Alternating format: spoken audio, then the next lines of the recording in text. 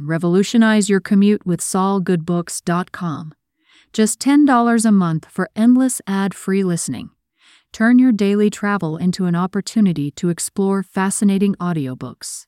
Start your audio journey at solgoodbooks.com today.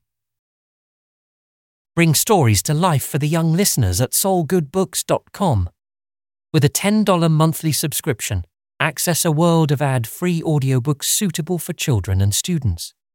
Foster a love for listening at solgoodbooks.com. The floor of a Japanese room is covered with beautiful, thick, soft mats of woven reeds. They fit very closely together so that you can just slip a knife blade between them. They are changed once every year and are kept very clean. The Japanese never wear shoes in the house and do not use chairs or furniture such as English people use. They sit, sleep, eat, and sometimes even write upon the floor. So the mats must be kept very clean indeed, and Japanese children are taught, just as soon as they can speak, never to spoil or dirty the mats. Now, Japanese children are really very good. All travelers who have written pleasant books about Japan declare that Japanese children are much more obedient than English children, and much less mischievous. They do not spoil and dirty things, and they do not even break their own toys. A little Japanese girl does not break her doll. No, she takes great care of it, and keeps it even after she becomes a woman and is married. When she becomes a mother and has a daughter, she gives the doll to that little daughter, and the child takes the same care of the doll that her mother did, and preserves it until she grows up, and gives it at last to her own children, who play with it just as nicely as their grandmother did. So I, who am writing this little story for you, have seen in Japan dolls more than 100 years old looking just as pretty as when they were new. This will show you how very good Japanese children are, and you will be able to understand why the floor of a Japanese room is nearly always kept clean, not scratched and spoiled by mischievous play. You ask me whether all Japanese children are as good as that? Well, no, there are a very few naughty ones. And what happens to the mats in the houses of these naughty children? Nothing very bad, because there are fairies who take care of the mats. These fairies tease and frighten children who dirty or spoil the mats. At least, they used to tease and frighten such mischievous children. I am not quite sure whether those little fairies still live in Japan, because the new railways and the telegraph poles have frightened a great many fairies away. But here is a little story about them. Once there was a little girl who was very pretty, but also very lazy.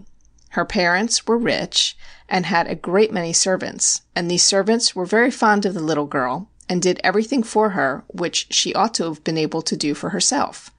Perhaps this is what made her so lazy.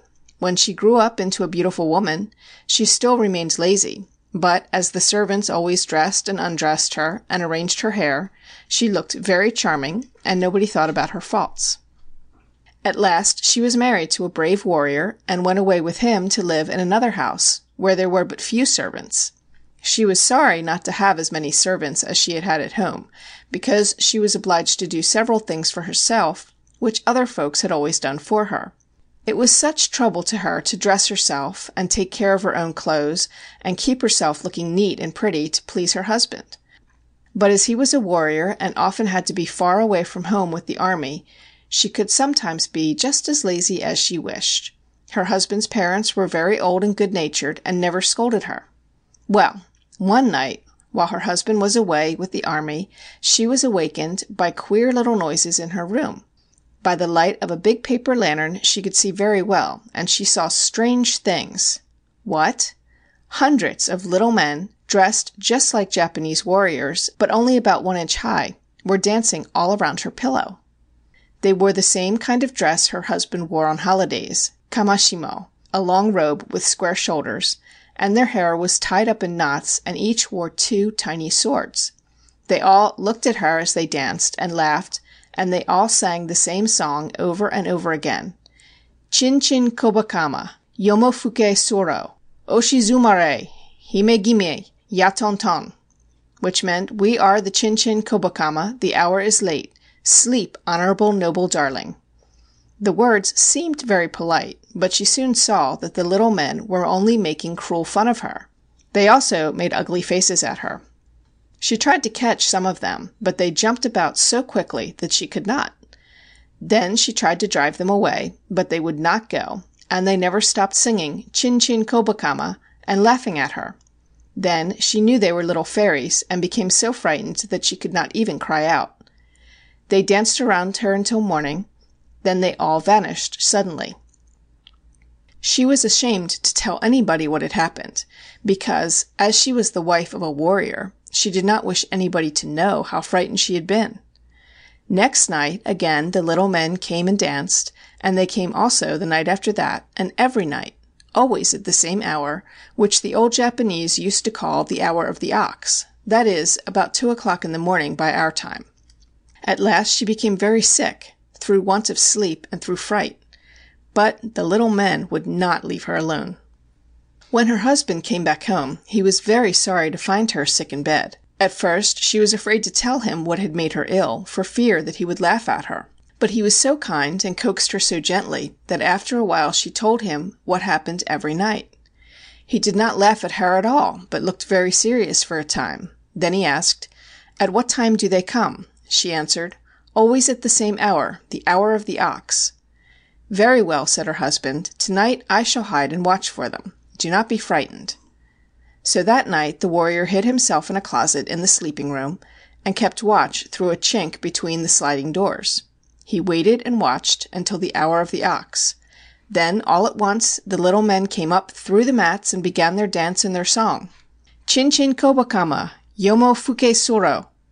They looked so queer and danced in such a funny way that the warrior could scarcely keep from laughing. But he saw his young wife's frightened face, and then remembering that nearly all Japanese ghosts and goblins are afraid of a sword, he drew his blade and rushed out of the closet and struck at the little dancers. Immediately they all turned into, what do you think? Toothpicks! There were no more little warriors, only a lot of old toothpicks scattered over the mats. The young wife had been too lazy to put her toothpicks away properly, and every day, after having used a new toothpick, she would stick it down between the mats on the floor to get rid of it. So the little fairies who take care of the floor mats became angry with her and tormented her. Her husband scolded her, and she was so ashamed that she did not know what to do. A servant was called, and the toothpicks were taken away and burned. After that, the little men never came back again. There's also a story told about a lazy little girl who used to eat plums, and afterward hide the plum stones between the floor mats. For a long time she was able to do this without being found out, but at last the fairies got angry and punished her. For every night, tiny, tiny women, all wearing bright red robes with very long sleeves, rose up from the floor at the same hour and danced and made faces at her, and prevented her from sleeping. Her mother one night sat up to watch, and saw them, and struck at them, and they all turned into plum stones. So the naughtiness of that little girl was found out. After that, she became a very good girl indeed. End of Chin Chin Kobokama by Lafcadio Hearn.